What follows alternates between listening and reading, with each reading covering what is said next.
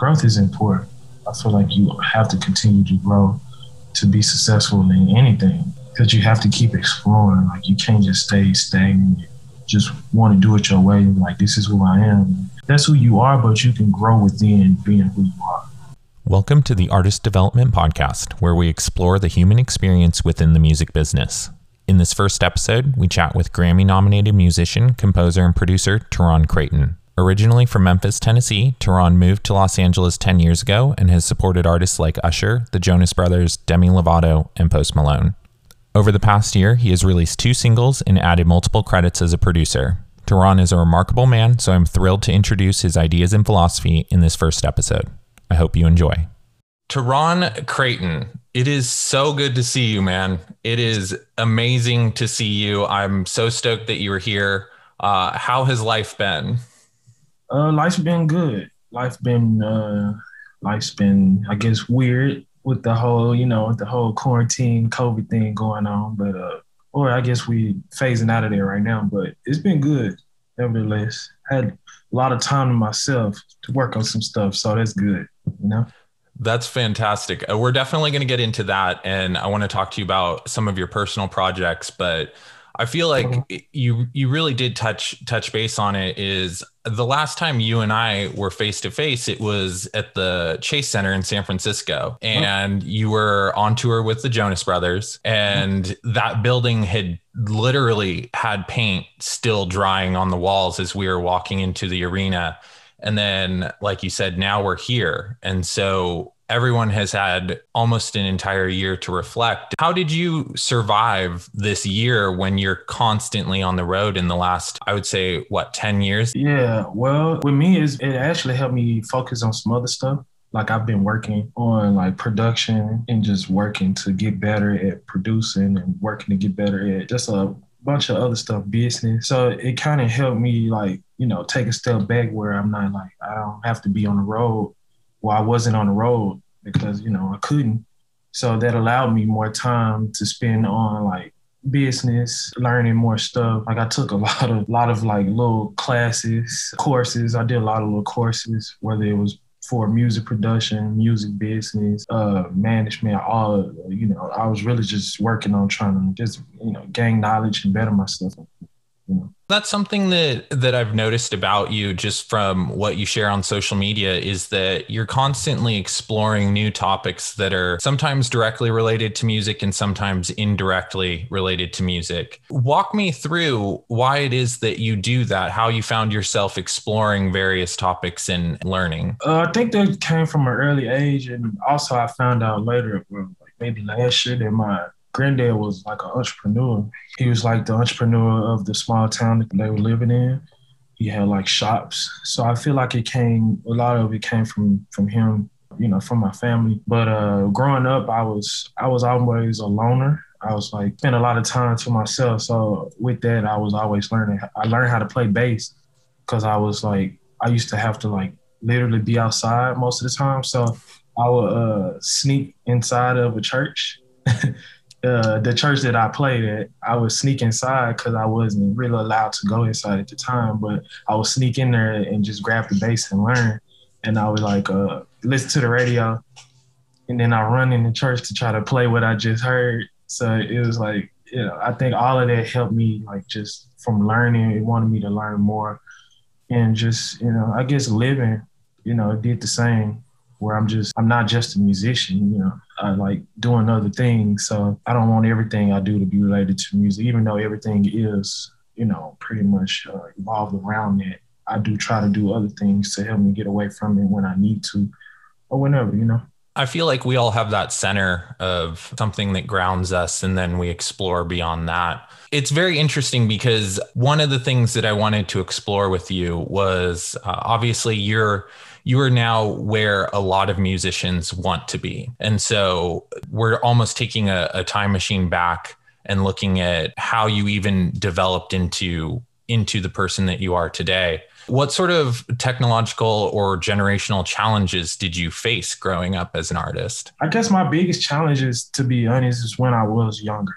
I grew up in a weird environment where the head of the church, he was really, let's say, not who I thought he was. or whatever. And it was really controlling, somewhat abusive, but that allowed me to, even though I grew up that way, I kind of gained some good from it. You know what I'm saying? Like I do a lot of listening, and I grew up playing quartet music in that environment. So, and I used to have to watch and listen, so that helped me grow up to being, I guess, a better musician because I always had to listen. And you always have to listen when you got to listen to all your bandmates. You have to listen to the music, make sure playing the right, the details. It'd be like the small stuff. And then when I went to college, that helped. Well, Mr. E is what I call him. He's like the professor at University of Arkansas at Pine Bluff. He got me into the jazz. They didn't want to let me in the jazz band at first because I couldn't read, and I just grew up playing by ear. Mr. E just gave me a shot, and he's like, just let him play and see. So they let me play, and then they let me into the music program, and then I started learning more about theory, which I had my books before I went, but I didn't know, no guidance. I was just trying to figure it out on my own. But then when I went to college, kind of helped, and I was able to kind of apply what I was learning to the bass, or to music, period. So that all helped me along the way. And the more, it's really about listening. What I think, the more you listen and the more you'll kind of understand what you, like your place with your instrument, where you need to be with the band. And that helps me a lot. I think that's really telling, especially given that what I've found is a lot of great artists will have one of two paths, not to summarize for everyone, but one of two paths where you're classically trained or you're trained by listening. And there's no right or wrong for it. You can approach music however it works best for you. But given that under your circumstances, that was how you overcame the challenges. Even just technologically, like just listening, you would have to listen to a track on the radio, right, and then run in and practice it immediately, right, as opposed to today where you could play the same track over and over again. You miss a quick beat and then not a big deal. Right, exactly. Yeah, and a lot of that just sitting with the radio. Like I used to just sit with the radio. Sometimes at one point I was able to actually get the bass, bring it outside and play it with the radio. I would certain stations, that's when they had the cassette, I would put the tape over the cassette, over the little hole on the back of the cassette tape so I can record over it. And I would record certain stations would play some stuff. And I was like, damn, I need that song. So next time I hear it, I know they're about to play it. I'll just hit record. Then I'll practice to that song once I get it. I was listening to another interview with you, and you said something that was really interesting to me, and it really spoke to me, which was that you didn't just want to learn the famous licks or the licks that you were hearing on the cassette or from bass legends, but you also wanted to understand the thought process. Can you tell me a little bit more about how you even decided to approach it like that? I really couldn't tell you where that came from. I just know I always wanted to sound like myself. And since I was younger and I would play quartet, when people say, well, you sound like that, I didn't like it. I don't know what's something about it. I don't know if that's ego thing or something. I'm not sure, but I just know I just always wanted to have my own sound when it comes to anything that I do, like bass playing. If you hear me play bass, I don't want to I want you to be able to close. You be like, okay, that's Tarron. You know what I'm saying? Not really. Even though I love Marcus Miller, and I can't do a lot of the stuff that these phenomenal bass players do. However, and I will learn, sit down and learn, transcribe a bunch of stuff. At the end of the day, I want to learn what they're doing so I can apply that to what I was already inside. You know what I'm saying? So it can come out, the way I would do it, not sounding just like the greats or my peers who are also great. So how do you not fall into the trap of 100% imitation? How do you avoid that and still find your own voice? I think, for me, it's just once I learn, I guess the lick or the pattern of what they doing, then it's like, okay, well, this is cool. I like this. So now let me explore on this and practice other ways to do the same. It might be the same thing. It might sound. It's just like it's to me. It's just like producing. You know, when you hear an old song and people sample it, then they bring it back to this day. They do it in their own way. It's not, even though it may be like this reminds me of this, but it's not that. It's this because I grew up loving this music, so this is the type of music that I want to make. You know what I'm saying? So it's just applying that I guess, you know, mindset to just finding ways to just practicing.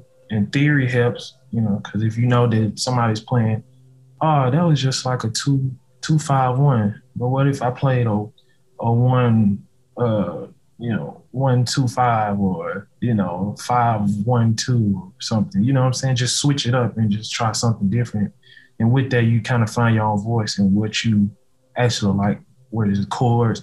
What kind of chords you like to hear? What kind of, you know, licks you like to hear? So then you just, once you find out what you really love and what you want to do, you just keep doing that. Then I feel like that's where your voice comes from. Transitioning from that, when you and I first met, I guess I never thought of you as a producer. I knew that you did that, but you told me, you were like, oh, I just do my own stuff. I don't really want people knowing that I do that. And over the last, I don't know, maybe 12 to 18 months, you've been promoting yourself on social media as a producer. So what changed that mindset into titling yourself as a producer? Well, me producing, I think that's what changed to me, actually releasing songs and doing songs as a producer. It kind of changed my mindset because at first it was more of nerves and me not thinking I was good enough, you know, because I've been doing it for so long. You know, forever. Before I moved to LA, which was 10 years ago, I was making music, doing songs with my friends, or I'll do it song for myself. But it was nothing that I ever like. I didn't want to get that label because I didn't want nobody be like, well, you don't know what you're doing. You know, I feel like it like pressure comes with it, you know, or I felt like pressure was going to come with it at the time because I felt like I wasn't ready. So I was like, well, I'm not going to say that I'm this because I feel like I'm still working towards becoming better at it. Even though some people who, you know, I don't want to say they're not that good, but they still working. They do pretty good with it. You know, they still, you know, they're getting paid and all of that. But like I had never got paid for a track or a beat, you know, and that was just because I just love to do it. And maybe that's one reason I never wanted to say it too, because I was always doing it. I was always doing it for free just because it was for the love of the music, just because I love music and I wanted to sound the way I wanted to sound, you know. But a lot of that was more of me being nervous and thinking more in my head about what people may, you know, think about me saying, oh, well, I'm a producer. But nobody, you know, nobody. Everybody's like, what? I play a song and like, what?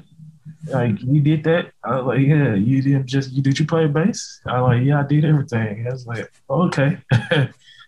You know, I don't know. Yeah. It's weird. I think that's something that a lot of creative folks deal with, which is the imposter syndrome, or I'm still in the learning phase. I know personally, I struggle with it as well. So how did you really just decide to overcome that then? Just working, just constantly practice, constantly making music. Like I put out a couple songs just playing, not really like jokingly, not really serious about being an artist. It was just me wanting to just create some stuff that I thought would be a little light during quarantine. It wasn't nothing like super serious, you know, but then I got like feedback from a couple of my like people, you know, that I respect, a lot of people, even like family and friends and other people that I don't really know, you know, they really liked it, you know. And one of the guys told me, he was like, well, basically all you do is just keep doing it. Just keep working. You know, just keep making them. That's what he told me. Keep making them. Keep making them. I was like, okay. So obviously I feel like, oh, we got some going. So, you know, might as well just keep doing it. Why not?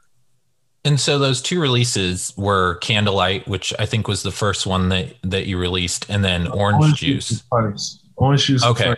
Orange Juice was first. So I remember on social though, at one point you posted a screenshot and it must have been for Candlelight because Orange Juice, I feel like caught traction, and Candlelight, you said something and you were like, no one wants to talk about this when you put something out and it doesn't get the response that you want. So yeah, it was the Spotify. Well, that was actually Orange Juice. It was the Spotify. They do the end of the year. So when I put out, Orange Juice, it only had like I didn't promote it or nothing at the time. It only had like, I don't know, like 10, 15 listens on Spotify, something like that. And I was like, that's when everybody was posting all their numbers. Everybody had like 200,000, like millions, a bunch of people that I follow. Oh, my dog. Relax, please. Sorry. All right. So a lot of the people that I follow are professionals. They are. I follow a lot of professionals. Most of the people that I love to listen to, or a lot of people that are great at what they do. You know what I'm saying? And that's I do that on purpose. I don't really follow people who, not really got nothing going. With that being said, like I see a bunch, like I see the big numbers. You know what I'm saying? Like I see like the huge numbers where it's like they breaking records, like a bunch of people I see breaking records, winning Grammys, and I see all this on my timeline. So I feel like that helps me though. But I posted like nobody really want to post these numbers because I'm sure some people probably was nervous. They didn't want to, or they thinking like, well, I ain't doing nothing because like, nah, the art is the art. I feel like it's just really promotion. You have to promote it. Get your stuff on some playlists, and then you can get those same numbers that the other people. But I wasn't really promoting because I'm not an artist for real. It was like I'm just having fun and doing music. You know what I'm saying? And I didn't want people to take it as if I was being an artist. You know what I'm saying? So I kind of wanted to keep it lighthearted and like just light, where it wasn't like, yo, I've got a song coming out. Like I didn't want to promote it like a month ahead of time. It's like, no, I did when I asked people on my story, should I do a song? Because I was just playing around singing. It's like, yeah, I was like, all right, cool. I think I said that on Tuesday. I already had started the beat a little bit, and I just wrote the song that night. I called my homie JB Orange Juice, and then it was out Saturday. It did everything but it was for fun. Like I wasn't trying to. Otherwise, I could have took 2 weeks to do it. I could have released it in a month. But it's the same thing for Candlelight. I was like, should I do another song on my story? 100% of the people said yes. So I was like, cool. I think it was the same thing. I think I started on it Monday or Tuesday, and it was out Friday. So it was, it was all just for fun and the love. It wasn't like me trying to an artist. It sounds like the goal of what you were looking to accomplish was accomplished. Yeah, and just doing, just letting people hear it. Because I have songs. I have songs I could have put out before those. You know what I'm saying? That's just on my computer. But I was like, nah, let me just do something a little bit more, light. It's like people like, Orange Juice, what are you talking about? You know what I'm saying? Like, so I was like, let me just do some fun. Even when I wrote it, I was laughing. I was like, this is funny. I was laughing. Yeah, as long as you're having fun, man. That's really that was exactly what you were looking to set out and accomplish. So a hands down, like a success. You've described yourself as a late bloomer with music, and now you find yourself discovering new music that was released however long ago, but it's not exactly recent. So what are some artists or songs that you've discovered in the past few years that have changed your approach or view on music? Man, it's so much. Like I'm still, as far as like the greats, I'm still going back to Stevie, Prince, Tribe Called Quest, Wu-Tang. Man, it could go forever. Whitney Houston, I listen to everything, like trying to just, you see like my playlist, you'd be like, what is wrong with this dude? Like I listen to anything. Like I was listening to classical the other day because I've been working on this. Crazy, I'm listening to classical because I'm working on R&B. So I'm listening to classical and a little gospel and stuff like that, just getting different ideas, just trying to come up with something and find a new sound, but a familiar sound, if that makes sense. Like something that sounds familiar, but it's still fresh and new, you know what I'm saying? So I just do a lot of digging. Like I might find something that just a artist that is, you never heard of or something like that. I don't know. But I do a lot of digging. And a lot of it, most of it is like famous, like, or people that you would know, because I know they have so much music that I haven't tapped into. So it's like I go back and listen to albums. Like I listen to the whole album. I'm like, oh, this is a good one. And I like to see how they develop or what their steps was during their, time. So they, from their first album to now, like, did they change anything? Like, what was the, and like, with doing that, you can kind of hear like the different approaches that they took, you know what I'm saying? Kanye is a perfect example of it too. Like, from College Dropout to now, you can hear where he had, just different ideas. You can tell like where he was going with it from, I think, Jesus, Heartbreak 808. You can tell, I think one of them was like a synth driven, 808, and you had it was just, I just love listening to it. I listen to people whole catalog just for, studying purposes.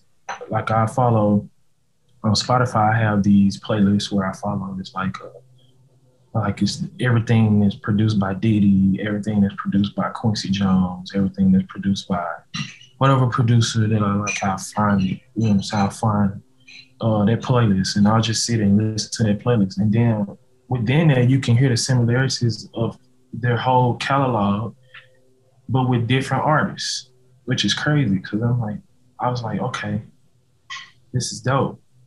But you can tell it's who it is, you know what I'm saying? Like you could tell that it's Quincy Jones, even if it was Michael Jackson or George Benson, but you can tell that Quincy Jones did that music, you know what I'm saying? I think that that's something that this project as a whole is aiming to explore, which is that there's so much interconnectedness in the world in general. Music obviously connects to people. A lot of the lessons that you apply in music or making it in the music business can be applied elsewhere. Sure. It's interesting to hear when you talk about famous producers or you listening to back catalogs, because it's exactly what other people do in other industries, but no one really talks about it for music in the sense that everything is interconnected. At the same time, I think exploring beyond the genre that you find yourself in can lead to a lot of different roads or avenues that will eventually circle back to the genre that you love. Oh, for sure. Definitely. Like, when you just put all of that in one pot, and that will make you, I guess, the natural sound of your sound, I guess. Yeah, you are right. I don't know why people don't. I feel like maybe producers talk about it. I'm not sure. But it's definitely this conversation because everything is definitely connected. It all becomes just one.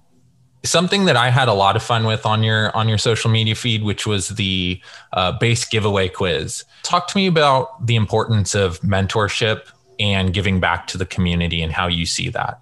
Well, I think it's very important. One thing, because I know how I grew up.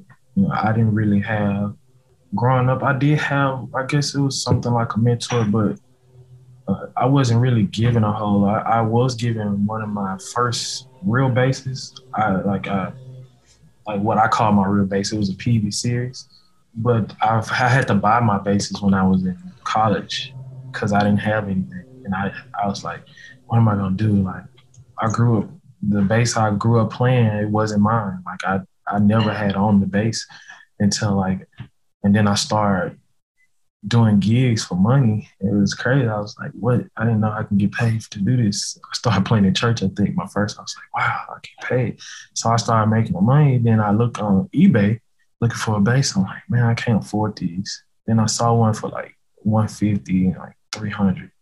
I think I bought one for $150 first time. And then the second one, I was like, I need a new one. This ain't it. And I got it for $300, and they both was really not that good, but they got the job done. I was able to, practice, learn on it until, I was able to get other things. I think I've received like 3 basses from Fender recently over the past 2 or 3 years. And that's to think about as a bass player, it's kind of crazy, to be like, dang, they just gave it to you. Like, yeah, Fender, the Angelico, and a couple more Gibson. So with that, I feel like I was given the opportunity to get these basses. I can't play them all at once. I can only play one. So I feel like at the time, I'm sure it was somebody out there who needed, who's in similar situations, who can't afford it, or maybe in college and needs something to play. It's like, why not give them something of value, like an actual really good bass. And it was like one of the more expensive ones, because actually the cheap ones that I have, I like that one. I love that bass, but people don't look at it the same way I look at it. So I feel like they would enjoy the other one more because it's, it looks good and it costs a little bit more, so they might like it a little bit. Not having mentors, what I've seen is sometimes the mentors that you end up having are projects like what you're doing right now, which is exploring back catalogs and piecing information together and books and all of the information that you read and digest. And then you catch on to a handful of people, and then you know that you're a big fan of that person. And so it's almost like a mentorship through a looking glass. No doubt. And I played at this church for like 6, 7 years, something like that. Pastor Nissan Stewart. I don't know if you know Nissan, but I learned a lot from being there, even though I wasn't around them a lot, but I learned just by watching and listening. You know what I'm saying? Like, it was like more of a indirect learning. I felt like they was teaching me, but not really holding my hand or like, come on, bro, it's good. It was like, nah, it's just seeing how they move, how they operate their business, and how they, professionalism, and how they're able to do so much with the time that they have. It's like, well, I feel like, well, why am I like not doing nothing right now? I need to be working or something. You know what I'm saying? So I spent a lot of time thinking like this. So that made me want to work. Like I got a lot of that mentorship just from when I first moved to LA. Gordon Campbell was like, he saw that I was quiet. He was like, I see that you're quiet, but I see that you be listening. He was like, stay that way. I was like, yes, sir. And I never wanted to change either. So it's always been that. So I've had mentors and people talk to me over time and stuff like that. But it was never like where, I don't know. So yeah, I guess I've had mentorship just indirectly, where they not calling me every day or, making sure I'm doing this or doing that, but they do, they give the information. So I guess it's up to me what I do with it. When did you realize like mentality and how that plays a role in finding success? I think it's just a bunch of I don't know. Honestly, I think it just comes from me just constantly doing that work. It wasn't like something that clicked in my head. It was like, oh, this is the way to do it. It's always been like, well, I'm watching other people, even from like my favorite bass players growing up, or from my favorite artists. Like, I look at these movies and biographies or read biography or whatever it is. I read books. Like, I read this book years ago when it first came out. It was I can't think of his name.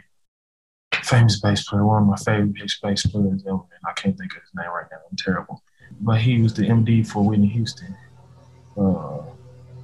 He wrote this book called No Traffic on the Extra Mile. It was an incredible book. And just reading, doing a lot of reading and studying, I guess, people, like habits, just trying to find my way into this and not be, just live my own life within that. I got to think of this name or it's going to piss me off. I gotta find it so people can know. I'll be sure to add it in the notes as well. But I have a couple more for you, which is, what does having a growth mindset mean to you? What it means to me, it means a lot, but a growth mindset is, I feel like every day is something to learn. You always you got something. It's something else you can learn. I don't ever feel like I know it all when it comes to anything. Bass playing, producing, just me doing whatever, like chores, simple chores or whatever. There's something in there I can learn. I feel like I can learn from anybody. Like I don't be like, well, sometimes I'll be like, I don't know if that makes sense, but I'll still just check it out and just see, it's a lesson in there somewhere, whether it's a lesson of me saying, don't do that, or it's a lesson of me just saying, okay, maybe I should do it a different way. You know what I'm saying? So growth is important. I feel like you have to continue to grow to be successful in anything, because you have to keep exploring. Like you can't just stay stagnant, just want to do it your way. Like, this is who I am. That's who you are, but you can grow within being who you are. You know what I'm saying? Exactly. I think no matter what, you can look for improvements in what you do. You can find lessons in things that are seemingly unrelated. It goes back to the interconnectedness. There's always something to learn. Oh, for sure, no doubt. Like, yeah, and that goes like producing for real. You can hear like the difference between stuff from years ago and now. It's like, even though you listen to his music, like Front, I think that's the one he said was like he did it for Prince or something. But it's crazy because it's like he will make a track based off of the stuff he loved, but you can hear like constant growth within his production, over the years. Or it's growth because he decided to do something different. You know what I'm saying? Like he'll switch it up, and it's just like it'd be like something you never heard before. And that inspires me to grow, just listening to stuff like that, or just whatever, just daily. This is dope. I want to be one of those guys to constantly explore, but it's great, not just something weak. I love it. So last question for you, which is, what does being happy and healthy mean to you? Being happy and healthy means happiness to me is knowing my people are good, my family, my friends, my colleagues, whoever, everybody, really, just the world. I like to see other people happy, When I play my music for people, I like to see people smile. Like, if you smile, then that makes me feel good. That means you get a feeling from it. You know what I'm saying? And that brings, I feel like happiness and smiling and laughing brings good health. You know what I'm saying? But of course, it's important to take care of your body when it comes to eating good. Like, you have to eat right, work out, and do all this, to make sure that you stay in good health. You know what I'm saying? But it means everything.